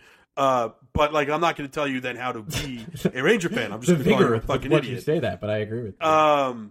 Yeah, I don't know. The only thing, I keep comparing this back, and it's not 1-to-1 because the Reyes thing. Yeah, and I had a relationship with him, right? So, like, it's not just that if Jose Reyes played for the Cubs, was this great player, throws his wife through a glass door in Hawaii, which is exactly what happened. And then the Mets trade for him, and one, he's not the great player he used to be, and two, he has all that baggage. I'd be really conflicted and feel really difficult about it. The Reyes situation is like, I was not just dealing with everything that he did that led to this point, but also trying to compete with 14, 15, 16-year-old Greg, who had all these great memories of Jose Reyes and literally thought he was going to grow up with this star that would play shortstop for the Mets. And it's like, I guess how would you feel the Tampa Bay Rays signed Trevor Bauer? It's not comparable. I don't think 1-to-1, but actually, I don't think it's one of them is totally. Yeah, don't. I don't know. They're both accusations, Ryan. Like, who are we to say one's worse than the? Like, they're both fucking terrible. So, like, just like, if the Mets signed Trevor Bauer, would I stop being a Met fan? No, because it's a disease. And one of them isn't blackballed out of the league, and one of them is. Yeah, but, like, is that because that's baseball is better than, like, baseball culture and hockey culture? Okay. I see what you're doing here. Yeah, I don't know. Like, it happened. We're smarter now than we were back when this happened. Like, if these Bauer accusations happened back when these Kane accusations happened, who'd still be playing baseball right now, Ryan? Trevor Bauer. You think so? I think we as a society are much smarter and much more aware of these kind of I can agree incidents. With that. I don't know though. I don't fucking know. I'm not defending Kane in any light. I want to make sure that's clear. But yeah, and I'm not. Again, if I think you have a perfectly plausible reason to say fuck the New York Rangers as they acquire Patrick Kane. Am I going to? No. But again, on this podcast, how many times do I have to say our lives would be so much easier if Patrick Kane wasn't coming here? But now that he is, they better fucking win. I think that's where my mindset is. Like, if you're going to take on. The problem here is, do you think the New York Rangers feel they are taking on baggage? They do not. Yeah, I think that is. They do not, and a lot of people in the NHL don't feel there is any baggage with Kane. No, and I think that's the bigger. I think that's almost that makes it worse, right? That we're not even that like it's just like it doesn't exist. Is like pristine. Yeah. And obviously the locker room things with in 2012 as well. So right, like who knew what when. Yeah. It's tough, man. If you don't want him here and it's going to impact how you are going to watch and root for the New York Rangers, I understand. Like you you have someone that understands what you're going through. I'm going to watch, and I literally think in my eyes, like, I'm going to be critical of the New York Rangers if they crash out in the first round because of the moves that they made, Patrick Kane included. Yeah. All right, I'm with you on that. This is from Ryan C334. What's your confidence level currently with Trouba Miller pairing, and do we explore breaking them up? Well, we're not going to explore breaking them up because we're not. It's too late. Well, not just as that. It's not too late. These questions are difficult to answer because are you asking me and Ryan that do we think there's a problem? I think we'd say yes. But you have to, do the Rangers think there's a problem is the question you're actually asking. They think it's going hunky-dory. I think we've seen a couple times in games they get broken up, but they've never started a game separated. The goal is always that this is going to work, and then it doesn't, and then the Rangers are like, yeah, but I bet you it works next time. From Toaster Daddy, with Kane's stats involved, clearly there are more optimal players the Rangers could pick up for far less cap hit. That being said, do you think there was maybe a push by Dolan, thinking it won't make the team dramatically worse, therefore get me a guy that can get the eyeballs on us and therefore take more money? I know that you and I have the same I have confirmed with multiple people that this is the most uninvolved James Dolan has been with the New York Rangers in quite a long time. Yep. I think that, and I'm with you. Yeah, it's not a Dolan move at all. This is not a Dolan move. This is Drury's hand is essentially being forced not by anybody but Patrick Kane. And we don't know the return yet, but it'll come out probably shortly after this podcast, and it'll be underwhelming. I think it'll be Zach Jones and a second-round pick. I really actually think it might be less. All right, so I actually don't think Jones will be involved. So I know he's been playing this weekend for the Wolfpack, but I mean, Trey Turner spent a full year in the Padres system as a member of the Washington Nationals, so it wouldn't just Jones playing this weekend for Wolfpack just to get traded eventually to Chicago. Not the most shocking thing I've ever seen in terms of players to be named later. This is from Jay White. I'm not going to go through it fully, but in your opinion, what are the top 5 jerseys in the league? Whatever reverse retro Arizona's wearing, I usually like that the most. Arizona's, I love the Flames red on red. Really cool. I love the Sabres reverse retro, the Miroslav Shatan black and red buffalo head. To be honest, the Devils jersey is sick. It's a great jersey. I don't care. I actually like 2 Sabres jerseys because I think the blue Sabre crest is also really fresh. And then Ryan, this is going to shock you. I'm a sucker for orange and blue, so I really like the Oilers jersey. Shocker. Ranger jersey, obviously for me. If Lindy is out long term, which so far he is not, what are the chances the Rangers walk away from the Kane deal? 0%, Matt. Lindgren could have lost a leg. I know. Sorry, I would still be a Ranger. My apologies. Matt did write later in the chat. I withdraw my question. My apologies. 2 more left. Matt Jackson. Since Kane is likely happening, we have to address it this week. Which kid are you kicking off the power play? Oh, power play 2, which is not going to see any time anyway. Yep. Probably all of them. I don't care. No. It's probably Keandre, right? No. Oh, Keandre's not on it anymore, right? No, he is. No, Keandre's on it, and they still need defensemen. They're not going to go 5 forwards. You're asking. I thought it'd be. It's one of Lafreniere, Hito, and Kako that won't be on it. It's probably Lafreniere. Oh, God. Is it not? Kako's playing the best of the 3, you would say right now. Overall, consistently, Kako is the highest. The Hito peaks are higher, but on a night-to-night basis, who's the best of the 3? I'd say Kako. It's Kako, yeah. So Kako, you're not moving. And then again, we mentioned the Hito peaks, so you're not taking Hito off. You're going to have Trocheck on there, you're going to have Tarasenko on there, and you're going to have Keandre on there. All right. Next one's about betting, so we're not going to go through that for right now. What? But it's about parlays. We're all good. Oh, we should. I mean, is hockey the worst major sport for same-game parlays? First of all, I'd like to say promo code Blue Shirts on DraftKings. No, I mean, we've said this before, and I mean, it's frustrating when you're trying to make a same-game parlay and you're really limited.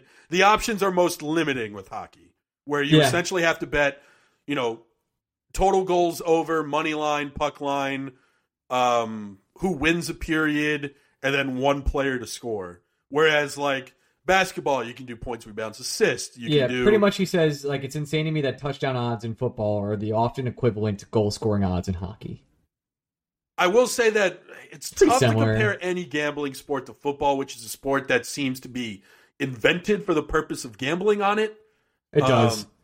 And basketball, similarly, it's tough in hockey because I wish you could like include Igor Shesterkin over on saves in a same game parlay or power play points in the same game parlay and that stuff. But you run out of stats that you can bet on in hockey pretty quickly. Whereas in baseball, shots on goal, I would like to do. Yeah, like shots on goal, points, power play points, saves. You're not. I doubt at any point you're going to get like hits consistently anywhere because first of all, hits are recorded differently depending on the arena that you're in. So like it's really hard. Some books, I'm not saying books don't offer it. I'm sure there are books out there that do, but consistently it's going to be a hard thing. Whereas like baseball, you have so many different individual stats that you could put in a parlay. Basketball, you have so many individual stats that you could put in a parlay. Football, you have so many different positions and individual stats that you could put in a parlay. But with hockey, like it does boil down to goals, assists, saves. That's and shots. I think it'll get really better just over time. it. Yeah, but like right. it's tough. I wish that the parlays could be better, but we're really you don't have a whole lot of options to deal with. Is what I'm saying. Great. We've done like an hour and 45 minutes. Yeah. So, Yep. We sure have, buddy. Any other final closing thoughts on one of the most something that happens? A conversation I have very often is I say, "You're never going to believe it. This is the most insane thing that ever happened," and I pretty much get told, "Hey, you said that last week." Where would you rank this this week in terms of the insanity of the last 3 years? Is my final question for both of us. Whew. Because I think the week where Panarin gets a hit piece on him from Russia is up there. I think but even then, that was kind of like a singular moment. There have been like the letter was a singular moment. It's not like this week they traded Ryan McDonagh. I can't think of like a lot close to it. I think the closest you'll get, and it's hard to think about it, but like there wasn't a lot of time between the trade deadline, Kreider extension, and the shutdown. That all kind of got jumbled together. That is a crazy one. I think that is probably but even then, I think it was more than a week. And the shutdown was so like there wasn't a build up to the shutdown where like one day it just happened, and it's all because Rudy Gobert tested positive. So it's hard for me to. I think this is just the most chaotic week we've been a part of. With the I just think that week leading up to the shutdown is probably as close as we're going to get. But again, even then, like I think the trade deadline was a solid 2 weeks before. Probably. But that's as close as you're going to get, I think. Only thing, okay. It's not a joke. Like experiencing that last week of July as a Met fan in 2015, like that was a war that we all had to survive. This was batshit crazy. Whatever's going on right now, this is one of the most insane. And I really thought there would be times where this team would be boring, and by God, I was wrong. I was so wrong. Yeah, like think about the last week. Like Ranger fans quit on Igor Shesterkin, and it was like the number 3 story. It's not even it's not even top 5. What are you talking about? Like, it was top 5. We didn't bring up Trotz, who we thought could be the next Rangers coach at some point. Trotz is mid. Well, first of all, he would be. Let's be clear about our reporting here. I'm just saying, like, he's not anymore, but no. Like that, we're at an hour and 40 minutes, and like that's something we didn't talk about. That's insane. I mean, we didn't bring up all the moves the Leafs made. We didn't really bring up Timo Meier. We'll get into it, but my God. Yeah, no, man. A lot of shit happened. The wrong kid died that day, right? In August, so very fun. Oh my God! I just want it to be over. Like, can we just? I've never been jonesing more for an official tweet from the New York Rangers. It's probably out already. Are we doing a emergency OT if this goes down before Thursday? What's the emergency? I don't know. Just like it's over. Like we just get on here and it's just Frodo saying it's over. We make people pay to go listen to Patreon. We just go, it's over. Does it be the most ridiculous thing we've ever asked people to pay for? I don't think so. No, definitely not. Okay, we'll be back next week with Vince Mercogliano. Oh, shit. Oh, my God. I forgot that technically next week is the trade deadline show. Friday, March 3rd. So that's the trade deadline, and we'll be recording with Vince next week. He's lined up already. We talked some shit in the DMs already because had super fun with that. And yeah, we'll see you guys there. Thanks so much for being here on another insane week on Blue Shirts Breakaway. Love you guys. Bye. Hey, it's the end of the show, so I want to thank the NHL Insiders Club, which, by the way, we're at 99 members now. We need one more. Will you be that person? Will you be the final insider to complete the Thanos gauntlet? It must be you. And I kind of, again, I said this last week. It started as I thought 15 of you would join. And it's quickly become probably the best place to talk about New York Rangers hockey on the web. I get a lot of nice feedback in the chat itself, but also in private DMs saying, hey, like, this place is really special and awesome. Had a lot of great scoops in the chat over the past couple weeks. Been a little crazy, to be honest with you. Ask anybody that's a member. Matty Jack will happily tell you. DM him on Twitter. Ignore him. Anyway, so without further ado, thank you so much to these following members as I read 99 names. And somehow you still have you're still listening, and I thank you. Okay, Adam Cassie, Adam Cohen, Adam Cotullo, Adam Litter, Adam Keach, Alex Flynn, Alex Carter, Alexander, Amber Cohensberger, Andrew Ronner, Anthony Terragata, Ben Waters, Ben Weber, Brian Allison, Bill Rattel, Billy Huff, Brandon Lackos, Brandon Magnum, Brett Granger, Brett McGinnis, Brian Doyle, Brian Gallagher, Brian Mallon, Chris Finelli, Chris Howard, CJ Stellick, and Connery Benevis, Daniel Delaney, I nailed it. Daniel Dezen, David Narradin, David Siegel, Dennis Deitz, Darian, Eric Stagg, Give Gardner Cup, Garrett Reynes, Greg Guthrie Fly, Hayek waivers happened before Ryan watched Miracle, Handel, Harrison Hasco, Hip 89, Jake, Ian Rodriguez, Ian Usher, Jack Bagley? Welcome, Jack. James Masker, Jerry Marquez, Jason Zabransky, J Citron 40, JD, Jean-Jacques Francois, Jean-Jean. Just loading page 2. Jamie Mack, John Hardesty, John Shea, Johnny Thundercock, Jordan, Josh Kestenbaum, Joshua Zarkin, Justin Friedman, Christopher Florida, Christoph Berg, Lara Ross, Lazik, Gronowski, who I'm going to the game with. Thanks to TickPick. Libers Kayak, Lou Giordano, Lucas K, Mark Popick. I don't know why I called you Matt. That was weird. Matthew Goodwin, Matthew Kind. Message him on. Listen. That one tweet Matthew Kind had today was a banger. When it was like when they trade for when they don't trade for Kane and instead they trade for Chikrin. That was awesome. Meatball the Cat, Mike Bucklaw, Mike Mancuso. I think I got it. Mike Mancuso. I got it. Mike Puckstock, Mike Smith, Nate Hannafy, Neil Grover, Nicholas DiNicola, Opie, Pascal Perrier, Paul J. Smith, Pavel Kodarev, PJ Sisbaro, Pro World Gamer, Randy Tesser, Samo, Scottish Grant, Sean Taggart, Steve, Stig Bullbach, Swinegart, The Drop BK, Tim Sampson, Tom Siclari, Tommy O'Neill, Tori from Manhattan, Tristan Wells, Vinny Bracco, Vinny Hay, Will Spector, and Winston the Golden Retriever. While I was reading all those names, I had a stupid idea, but I think it's a really cool one. If, and I mean a big if, the Rangers win the Cup this year, I think it would be a really cool idea if we engraved a Stanley Cup with everybody's name.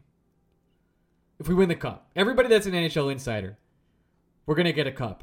We're also going to send it around so everyone gets to take pictures with it. This is absolutely happening. So the Rangers got to win a cup first, no big deal. And if they do, that's what we'll do. If you're still listening, we're like at 2 hours in, so thank you so much for supporting. Thanks to all the Patreon supporters. Thanks for all the listeners. And thanks for all the advertisers. Makes this show happen every single week. And we'll be back next week with more BSB because, boy, this team's got a lot of work left to do. We'll be here for it. Love you guys. See you then. Bye.